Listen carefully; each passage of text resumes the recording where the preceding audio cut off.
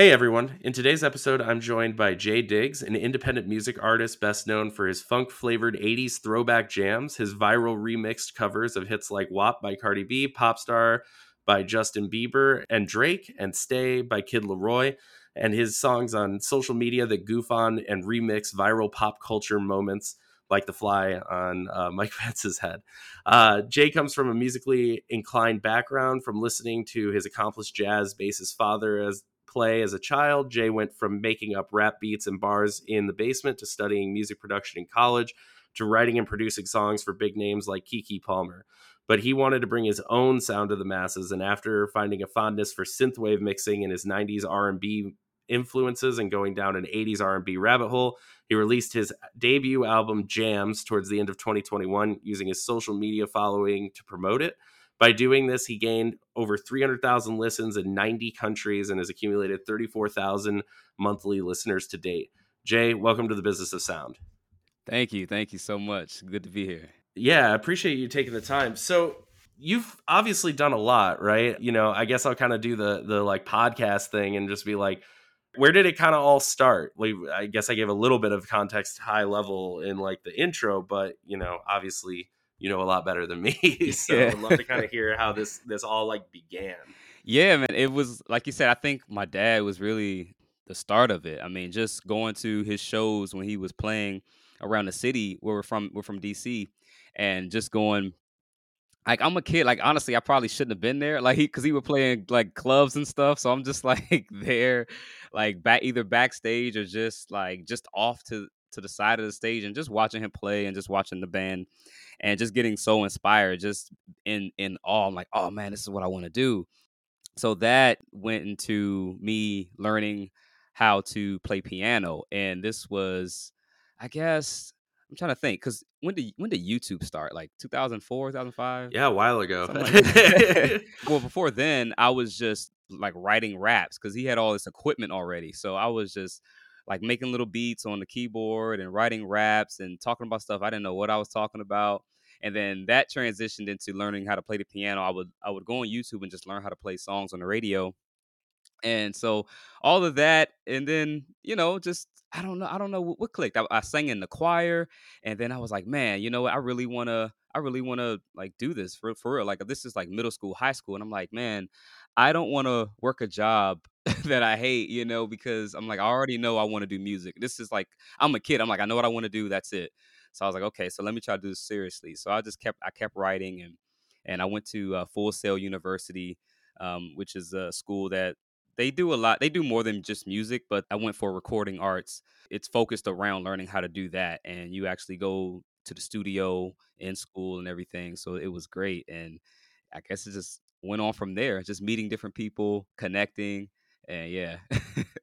That's super cool. And so like, when it went from, okay, I want to make this my career, how do you actually like what's like the early steps that you take to actually say like I'm going to shift this from like a hobby or a passion, from just like the art to actually like getting into the business side of this, right? And you mentioned that like you went to school for it. Was there like networking you did at school, or like what is those like early jobs that kind of get your foot in the door? I mean, how did you start that process?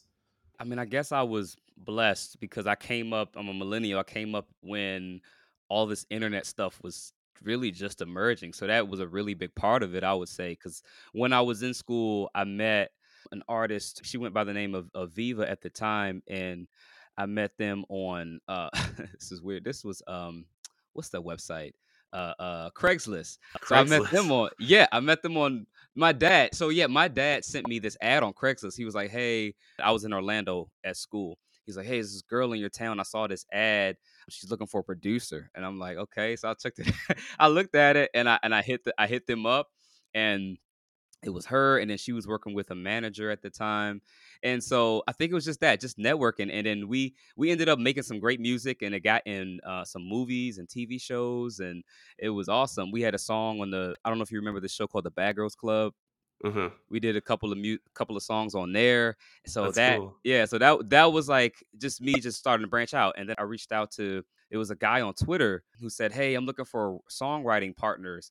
I didn't know who he was. I just wrote him, but turns out he had a publishing deal, And so we did some songs, and he's the guy I did the song with Kiki Palmer with. So it was just these random moments of just reaching out to people that turned into something, bigger. Right. No, that's super cool though. And like that's like crazy. I would have never guessed Craigslist could like actually like get the ball rolling in that direction. But yeah, it is kind of funny how like, social followings and just being active and stuff like that with those opportunities. Don't get me wrong, like luck definitely has a lot to do with it for like a lot of people for sure, but like you almost like make your own luck by like maximizing those kind of opportunities. If you were like getting started again today, is that like that same path you would follow, like kind of like getting out there trying to like find these random opportunities, like chase them and like see what happens, because like you don't know. Absolutely. I'm a big fan of Gary Vee.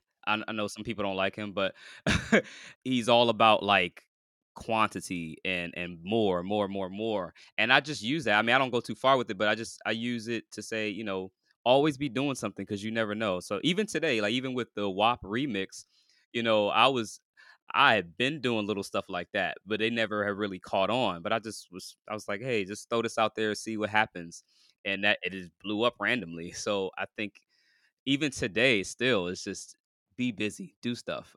Just always be working and reaching out and putting yourself out there is the main thing. There's really no luck because I see that. Okay, so with the WAP remix, that blew up. It went viral. Yes, that can be considered luck, but if I never did it, it would never have happened, you know? So it's like, it's luck, but is it? Because I've been working for years before that happened. So it's not just random. Yeah, no, 100%. I definitely agree with that, right? It's like, people say like I'm doing air quotes for all the people that are just listening, luck, but really it's about showing up every single day, right? You can't be lucky if you don't show up. There's elements of like chance and you need like the stars to align, but like again, if you don't show up, it's never going to happen in the first place. And the more times you do show up, the more likely something is going to happen. Yeah, so you were producing and like doing that, going down that kind of route, but now you're like making your own music, Obviously it's like an entirely different thing, right? But working with an artist versus like doing your own music. What's like the biggest differences kind of in the day-to-day and like the production process like with that? Can you speak to that a little bit? Yeah, I still struggle with that, I think, internally, because it's I guess for me, because when you wear so many hats, it's hard to know when to take one off and put the other one on. So I would say working with other artists is a little bit easier, at least for me it is, just because I can kind of take a step back and be on the outside looking in. Because in a situation like that, an artist will come to me and they say, "Hey, I want to do this, or this is what I'm inspired by." I'm like, okay, great. And so I can just kind of direct them from making the music, writing the songs, or writing with them. And then, we're in the studio together, we're kind of bouncing ideas off of each other. And it's just, I don't know, I feel like it's easier when you're kind of on the outside looking in. But when you're an artist, when you're doing things yourself, it gets a little hard because you also have this thing of where you self-doubt yourself and you don't have anybody, or at least, I mean, for me, unless you do have a whole team that's around you all the time, it's like you don't know if things are good because like you're listening to us, like, oh man, is this good? I don't even know. And then you have those moments where you're writing and you can't think of things. You're like, man, maybe I'm not so good. It's weird. It's really it's really strange. It's really strange. But I would say, yeah, I think that's the biggest thing is just pushing yourself versus pushing. I think it's easier to push someone else than it is to push yourself. Yeah.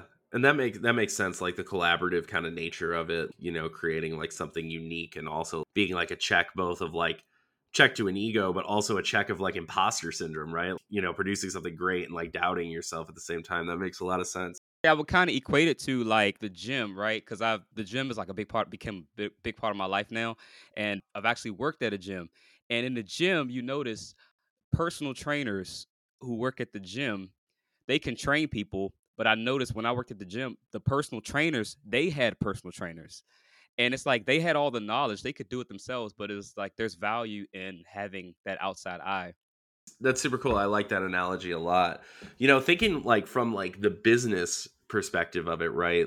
How does like a producer actually get paid versus like the artist? And what does that like actually look like from like the economic standpoint of it?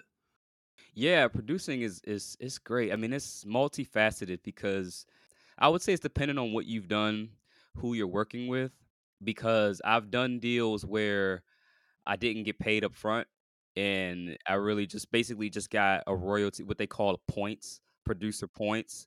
And that's basically your royalty on the album or sometimes even on the song, where it's like, hey, we don't have an upfront fee, but once the song or the album creates revenue, you'll get a point or a couple of points of the overall revenue. So that's one way. But then you have other situations where you get a production fee where you can get that upfront fee and get the points or the royalties on the back end. But then you also have other situations where it's a buyout, where someone just says, "Hey, I just want to just pay this one lump sum fee, buy you out, buy your rights out." You can also do it that way. Usually that's more like on the independent side of things where you would want to do something like that. But yeah, and then also you have your leasing, which, that's, I don't know. People have their own views on that, where you can lease a track, but that means you can sell it more to multiple people. Interesting. So like you could like sell like the underlying beat to like multiple people. Is that kind of like the Yeah, way it would well, go? basically, you would sell a license to use it. Oh, interesting. Yeah, so you would say, "Oh, you can use this track, but you can only sell so many copies, and I can resell it. I can resell the license for someone else to use it." That's definitely more independent stuff, though. And so kind of how does that compare to like being like the artist, you know? Is it like a similar sort of setup or is it like just wildly different being on that side of the table? It depends on what kind of artist you are. So some artists don't write their own music. So I feel for those artists. I mean, well, they get paid from their shows though, but they wouldn't get paid royalties or songwriting credits. Nowadays, people have gotten a lot more savvy. So nowadays, what artists are doing is, even though they're not writing their own music, they're negotiating credits or negotiating publishing rights on their song so they can get royalties. That's a really smart way to do it. But typically, if an artist doesn't write their own music, they're not getting any royalties from it. They're just gonna get whatever their label has worked out in their contract and whatever they get from their shows and things like that. So it's a little bit tougher as an artist. But if you write your own music, people like Taylor Swift and all these people, they get the best of both worlds. Yeah, no, for sure. And that you actually brought up something like interesting too, which is kind of like the next question, which is like you're independent right now, right? Yeah. This question I'm sure could fill up like not just the rest of this episode, but like many podcast episodes of like the positives and negatives of actually like working with a label versus like being independent. But high level, I guess like I would just say like, do you like being independent? Do you feel like that's kind of the best way of going about it? Or like I mean, of course, probably it depends, but like would just love to get your perspective on like independent versus being with a label. I would say again, it does depend on what kind of artist you are. I guess it would depend on what your goals are. Because if you're trying to be this major pop star, you can't be independent or you can't stay independent, I would say. Because the labels, they definitely have their place as far as how many eyes they can put in front of you, the backing or the budget that they can put behind you, music videos. That's something I learned. Music videos are very expensive. Yeah. Cause I did one and it was like, oh man. I had to pay for everything. And the benefit of being with the label is they would pay for all of that. So there's so much they can do for you, especially if you're trying to really get create a mass appeal, mass following. And they just take care of a lot of the work. Independent, obviously you have a lot more control. You keep whatever revenue you generate versus with the label, they're taking big percentages and then you have to pretty much wait on a check. but independent, you don't have to wait. You get your money and that's it. But obviously there's a lot more work. There's a lot more upfront cost. Like I had to pay I guess if you want to deep dive into it. When I did my music video, I had to pay obviously the videographer. I had to pay for my flight and my stay, wardrobe. I had to pay for the place, the building and everything. So it cost me way more than I expected. So So yeah, and I was just like, man, I was like, I don't have any money left. Yeah, and then there's all the editing, and then like then you just have the video, and then it's like the distribution and everything like that. But like, Yeah, yeah. do you see like with like like you've got like you've done some like really funny stuff on social, right? Like I loved the like the Mike Pence fly thing was Oh hilarious, and yeah. like I've seen some of the other stuff you've done, and like the Will Smith thing that you did recently was hilarious Oh too. But yeah. the like the slap like remix thing, but yeah, it's interesting. Do you think that like having the distribution through social though is kind of like tipping the scales one way or another, where like maybe in the past you like absolutely had to have a label because there was no other way to get like really great distribution. Now it's kind of like, well, maybe if you can build like a really good following and stuff on like Instagram and Twitter and like TikTok and all that, maybe it is viable or more viable, I guess, to be like independent. What's your kind of view on like the way socials affected this? Yeah, it's a major factor. Like I said before I said the statement, I said if you want to be this major pop star, you need a label.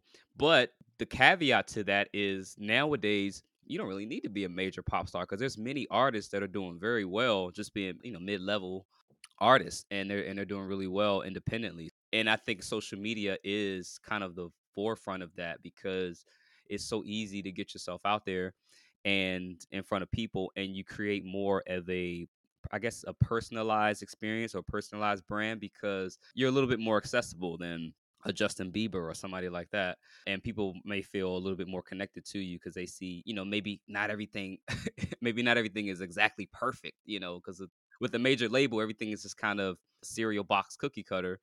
But when you're independent, sometimes things are a little bit imperfect. And I think that has its own appeal. So I think, but social media is definitely the biggest thing. When people ask me, I have young artists that ask me for advice. I say, you got to get your social media up. You have to, because that is really the bread and butter. It's sad sometimes when I think about it, but at the same time, I'm like, we have to adapt because if you don't have a social media following, you really don't have a presence, at least not outside of your own city. It's crazy. People say, "Hey, oh, I love your stuff." Hi from France or wherever. It's so crazy to hear things like that. I'm like, wow. Yeah, no, that's super cool. I love hearing that. And like I think that you brought up like a really interesting aspect of it too, which is like if you're going with kind of a label, you're going for this bigger thing, you do almost have to be like mass appeal, right? And like that can like I know you do like a lot of stuff with like synthwave, right? And like synthwave is like I think that like most like millennial Gen Z like know kind of what synthwave is or like vaporwave or whatever, like like the aesthetic or the sound, but like it's not the most mainstream thing, right? And so like you can niche down into that a little bit more and like do some like interesting stuff. You can have like a really successful career just being like king of a niche almost, right? Like rather than saying like, "Oh, I need like 30 million listens on this like new single or something like that." Like you don't need that. You can have a more dedicated fan base that's smaller. Then that kind of brings up the question of like how do you like effectively monetize a smaller, more dedicated fan base, right? Because it does like change the math because you can't just be like, "Oh, I'm going to get all these listens on Spotify and then I'm just going to get like a ton of like royalties from that," right? Like it does change the math on that a little bit. So I'd love to kind of hear your thoughts around that. Yeah, I think you have to definitely have to get more creative. And for me, I think like Bandcamp is doing a really good thing right now, where they're kind of giving more of the money straight to the artist. Um, as far as like streaming on Spotify. So I would say I think you have to get a little bit more creative, and you actually have to probably work harder than the people with major labels because I think you have to put out more music and to keep people engaged for one and to have new product as well. And also think outside the box. For example, I've been doing commercials for the past few months. I've been doing some commercials. So I think things like that and like artists like I don't know if you ever heard of Kara, I am Kara. She sings. She does some work for Splice. Anyway, she goes by it might be Kara or Kara, and what she does, she's an artist too, and but she's doing everything independently. And what she does is the same thing. She does commercials and she does songs for video games. So she does that to like kind of just push up her revenue, and then that also helps her to continue to make her music and put music out. So I think you have to kind of diversify. Interesting. So you're saying that in your mind at least it's like one of the viable paths moving forward with artists that are like more interested in like niche sort of sounds, or like, are more interested in like having that smaller, more dedicated audience, is to like kind of broaden the sort of the stuff that you actually do, right? Like you're not just, oh, I'm going to do an album every like 2 or 3 years, right? It's like, oh, I'm going to do commercials, and oh, I'm going to do like this, that, and the other, and like, kind of all this different stuff and kind of like conglomerated together. So like in a way it's almost like Renaissance man, you know what I mean? It's just like I make cool sounds, and like sometimes that's songs, sometimes that's albums, but sometimes it's commercials, or sometimes it's music for video games or something like that, That's kind of the way forward, you see? That's exactly it. That's exactly it. Because it's everything. And then honestly, TV shows, movies, commercials, video games, they all pay more than radio. I mean, they all pay more than trying to chase the radio or trying to chase the placements or labels. The commercials and TV are gonna put the money in your pocket so much faster, so much easier. I think that's what it is. It's just having all those different things, because if you just focus on albums, I mean, first of all, people aren't really buying albums anymore. I mean, not on a big scale. Most people are streaming, so you have to find other ways to just get creative with it. And it's I think it's, for me, it's fun. If you don't want to put in the work, then find a label to help you out. But it's fun, and you can be a little bit more dynamic. You gotta be a hustler.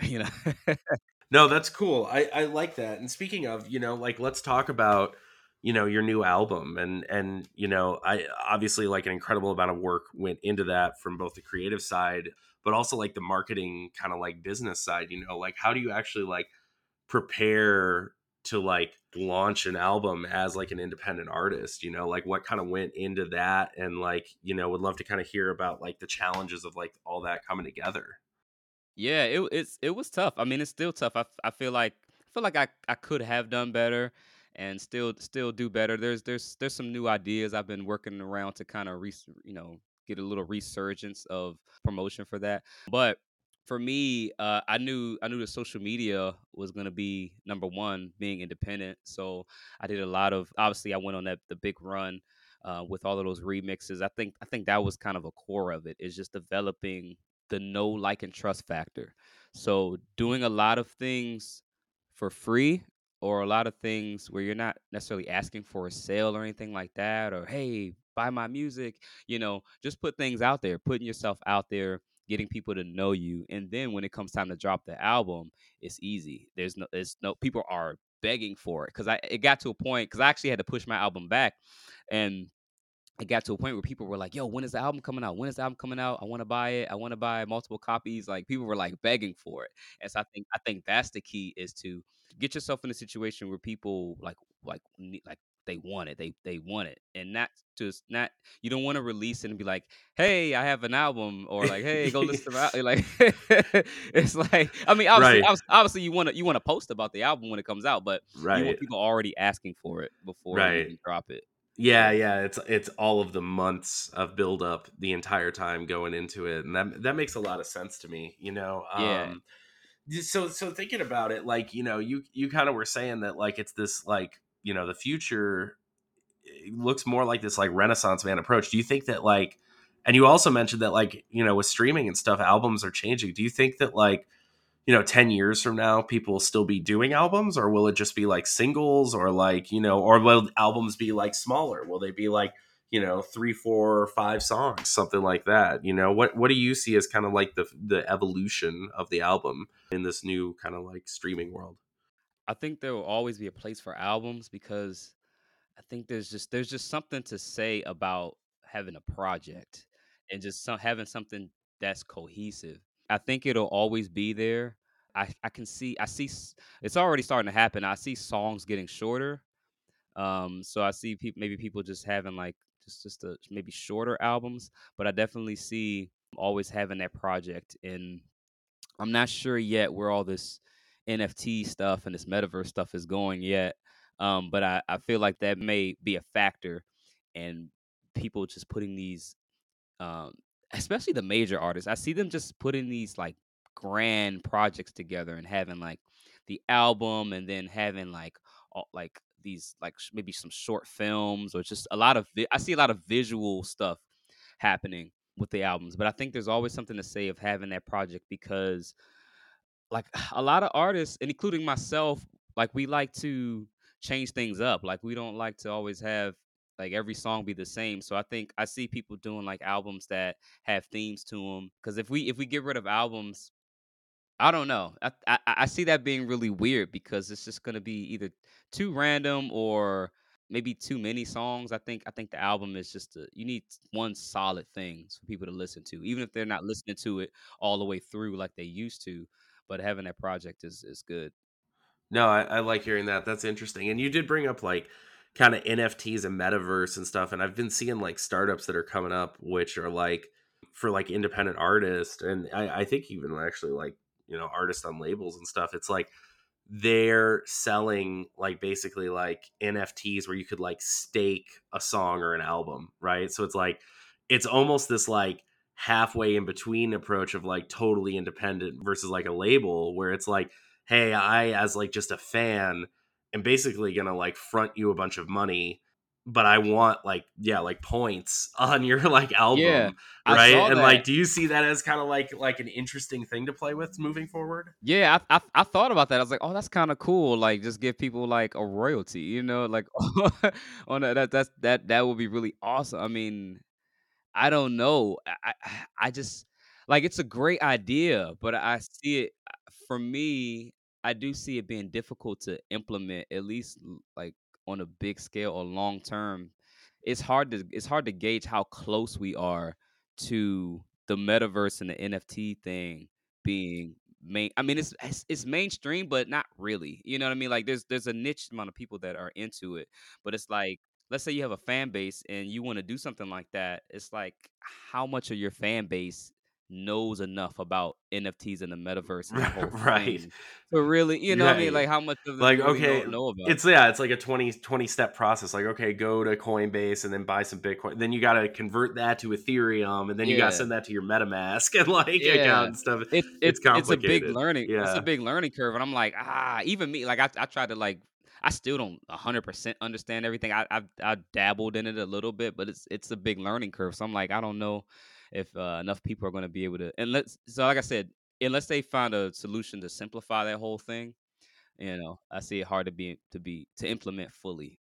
I think the other kind of potential downside of it, like it's interesting, but like the other kind of potential downside of it is like really around like what do you do when like some dude that gave you $25 shows up and is like wants to like be in your business about like how Yeah. you're making the album or how you're like oh I really don't think that Instagram post promoting it was like a good idea and like like so it's like it almost like it gives fans more buy-in but like too much buy-in can be a bad thing sometimes, you got to kind of keep everybody at like arm's length, Yeah, I have don't like a know. little That's what I yeah. mean. I think you could run into a lot of legal problems with that. I think for me, I see this is how I see that whole NFT metaverse thing for musical artists. I see it being more beneficial in a merch kind of thing, where if you do some kind of merch thing, like I've heard people say, "Oh, you can do like special edition concert tickets or something like your NFT can be your ticket or you like a video." I've seen artists do like a video. They'll do like a secret, not a I guess it's not secret, but they'll do like a exclusive song that's not on the album and they'll put it to a video and you do something like that. Just little things like that. I mean, even though obviously with NFTs, anybody can look at it, but as long as this whole bragging rights kind of thing holds up, I think but even if it doesn't though, it's like it's merch. Like if like back in the day when you buy a t-shirt, it's like I mean, how long is that t-shirt?